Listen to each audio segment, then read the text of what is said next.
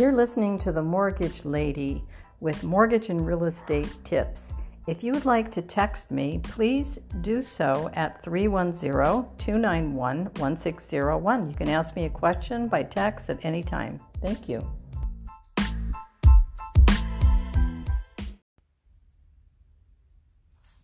So what exactly is the difference between a pre-qualification, a pre-approval, and an underwritten approval with conditions and a final approval? Let's go through the various phases.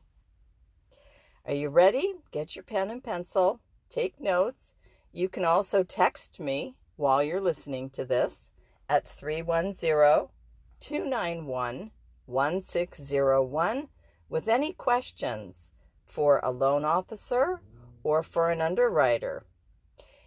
Here's the difference. So number one, when you contact a loan officer at a bank or a mortgage broker, they're going to ask you questions. Sometimes it's over the phone, and the pre-qualification process will consist of going over your various income, if you're W-2 or you're self-employed. If you're self-employed, are you a sole proprietor or do you own a corporation or an LLC? They'll also get all of your debts. Sometimes they will ask for you to send a copy of your credit report, and it's not so much to see the FICO, because we could do loans even with low FICO scores. But it's basically to see how your debts are reported on your credit report. So for example, if your minimum payment on a credit card is $50, but you're sending more, $200, well, guess what? That $200 is what is reporting on your credit report, and that $200 is what the underwriter will include in your debt column. So if you're planning a refi or you're planning a purchase, it may be a good idea. If your debt to income is kind of tight, it might be a good idea just to make the minimum payment. So that's a little side note. I got sidetracked. Okay, then they're going to ask you about your assets. Some loans require that you have 2 months of reserves, and the reserves are your PITI. PITI, principal, interest, tax, and insurance. If you live in a condo, that would include the Homeowners Association monthly fee. Then they're going to ask you if you had any derogatories on your credit report in the last few years. Any bankruptcies, any foreclosures, any short sales, any IRS liens, tax liens, any other kind of judgments or liens. You can always get a copy of your credit report from Credit Karma, and I tell that to people because unless you're ready to pull the trigger and get the loan process started, your credit report that a loan officer runs is going to expire anyway in a couple months. So a lot of times if your FICO is really good and we just need to see how your debts are reporting, your student loans, very important to see how those are reporting, then I can go on a pre-qual on a Credit Karma if you don't want to have your credit report run various times. So the pre-qual is basically over the phone. Maybe you send them some tax returns. Maybe you send them your pay stubs. All right? And then that could be a pre-qual. I never do a pre-qual in a formal pre-approval letter that you would use when you make offers. That pre-approval letter is phase 2. We just covered phase 1. Other questions in phase 1 would pertain to how many properties you own and what those debts are. So phase 1 is kind of just to get a general overview, see if there's any red flags. Now we move to phase 2, and that's the pre-approval. And that's when a loan officer or mortgage broker would send you a pre-approval letter with the purchase price amount that you qualified for, and based on verifying your down payment funds, what your loan to value would be. Another way of saying that is how much are you putting down and how much are you purchasing. That'll determine the loan to value. So in the phase 2 pre-approval stage, I would ask you to fill out an application because I need to see some details. I need to see if you're renting, if you're owning, how many years you've been in your current residence. I need to see how many years you've been in your current job. Some of the details that are important. If you're paying child support, if you're receiving child support or alimony, if you co-sign for somebody on a loan, there's these little details that are important that come up later that we need to know. So filling out a loan application with all the details is important. Then I would ask you to please send me a copy of your credit report or allow me to run your credit report at this point. And I would ask you for your last 2 years of tax returns. I would ask you if you're W-2 for your last 30 days of pay stubs. I would also ask you for your last 2 years of any W-2s and 1099s, all of them. Some people get multiple. They get W-2s and 1099s. And then I would ask you for 30 days of consecutive pay stubs. And then I would ask you for your current mortgage statement if you're refinancing. And then I would also ask you for any additional bank statements, your largest assets. And at that point, you would send that to me. And then I do a pre-underwrite. I have a software that basically the underwriters use. So I'm very skilled with this underwriting financial process. And I would plug all the numbers in my software, and that would tell me what you qualify for. It would tell me your debt to income ratio. I would look over your credit report. I wouldn't see any red flags. And then at that point, when I have your credit report that I run, because now you're serious and you want to move forward, then I take all of this, and what we do with your application and your credit report is we run it through a system called AUS. And that system is where Fannie Mae and Freddie Mac have their online websites. Basically, we upload your loan application, that's why it needs to be accurate, and your credit report. And within minutes, we will get a written AUS approval. So that approval is either a DU, which is Fannie Mae, or an LP, which is Freddie Mac. And on that agency, those two agencies, Fannie Mae and Freddie Mac, it'll tell us if you qualify, and then it'll give us some conditions. It's about a 2-page approval. Most lenders, all lenders that I know, will accept that AUS approval once we submit your loan package. However, especially with COVID, after COVID, many of these lenders have what's called overlays. So if Fannie Mae approval says, oh, we only need 2 months of reserves, and that 2 months of reserves would be your PITI, principal, interest, tax, insurance, and then homeowners, if you live in a condo, whatever that monthly amount is, they would want to see 2 months of reserves in a bank account. However, some lenders have, again, what's called overlays. And in their overlay, they would say, no, we want to see 6 months right now because of COVID, or we want to see 12 months.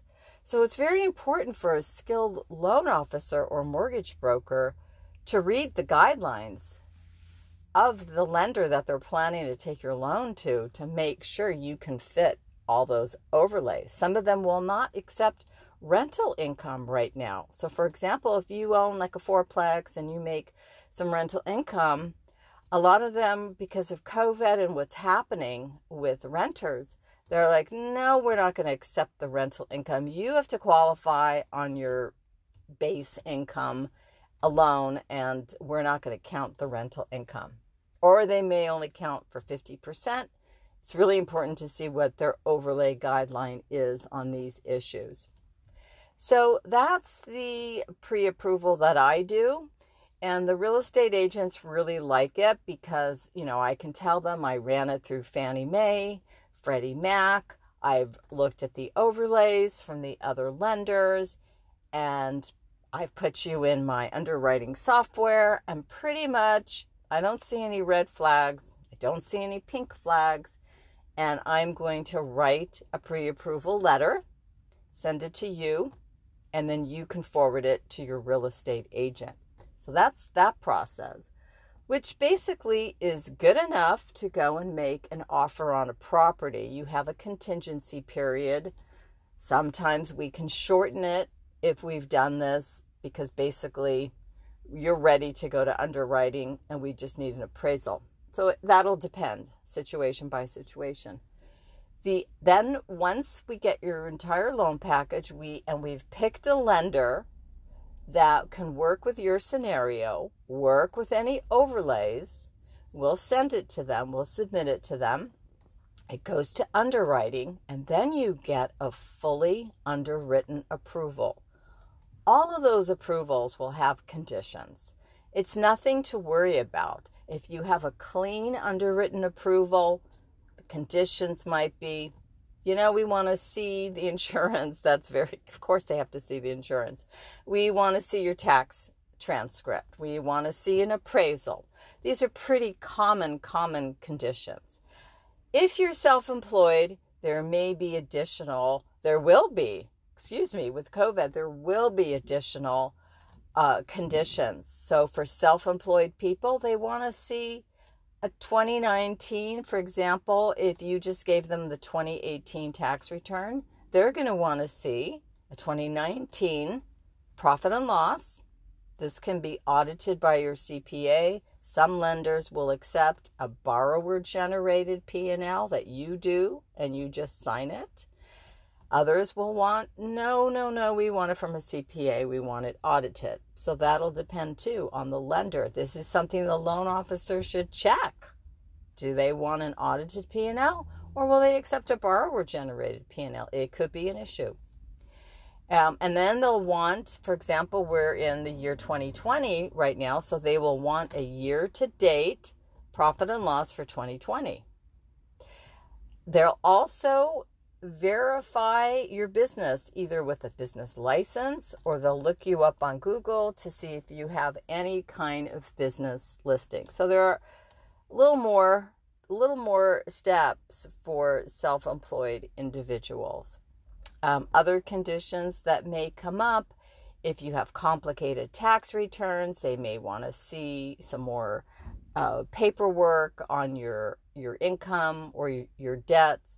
So it just depends if you're W-2 or self-employed. Typically, W-2 individuals get pretty clean approval. There's not too much we have to do. We do have to verify your income. We do have to verify the tax returns with the IRS transcript. And right now, because of COVID, the transcripts are taking a long time to get done. Sometimes we can get them right away in a few days. Sometimes it takes a long time.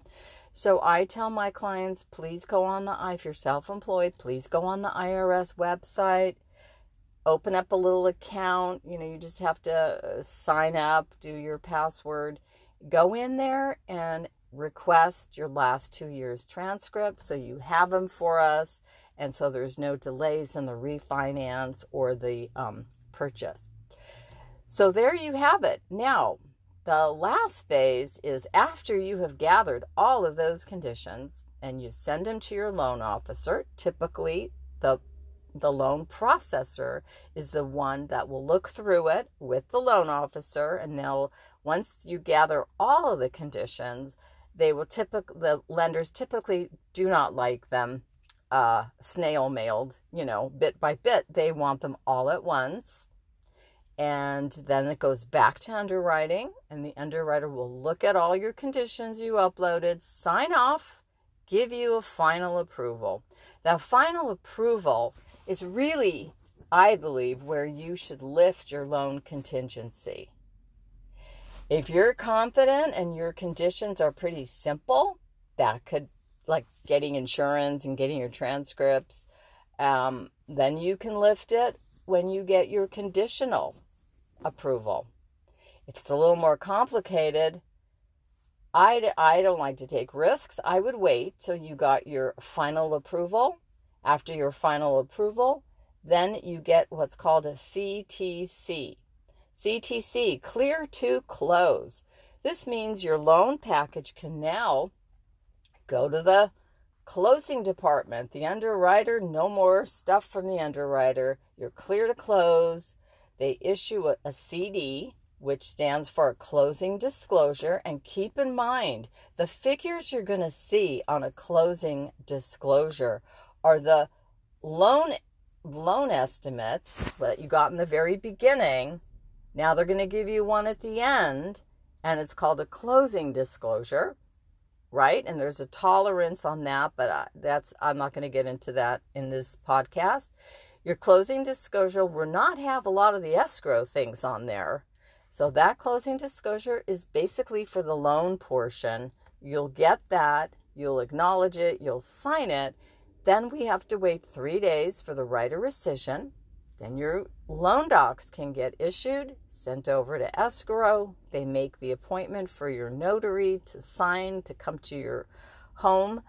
And voila, you got your loan docs. You should ask your loan officer or broker for it, not only because you got the copy of the CD, the closing disclosure, you want a copy of your settlement statement as well from escrow, because escrow will have more invoices and more details, the payoffs, more accurate. The escrow officer uses that closing disclosure to add to her settlement. So please ask for a copy of your settlement statement before your notary shows up. You should have it, because if there's any discrepancies or any questions, you can call your loan officer, call your mortgage broker, and get that all figured out. Anything that needs to be straightened out, get it straightened out. The notary comes over. It'll be a very smooth signing. After that, your loan docs go back to escrow. They take a look at it. Then it goes back to the lender, and it goes to the funding department. Everything is okay. They fund your loan, and then you close and record. So I hope you enjoyed this podcast. And again, you can text me or call me 310-291-1601. This is Neely Nathan with C2 Financial. I have over 20 years of experience in mortgage lending, and right now we're doing the Conquest loans. I don't know if you've seen the commercials for them, but our rates are so low, 2.5%. It's a great time to buy and get that low 2.5%, 30-year fixed loan, no prepayment penalty. Our lender fees are very low. Our points are very low. Really worth giving me a call, and let me give you a quote, and let me use my skill to get you the best loan and a successful, smooth transaction. Thank you so much for listening.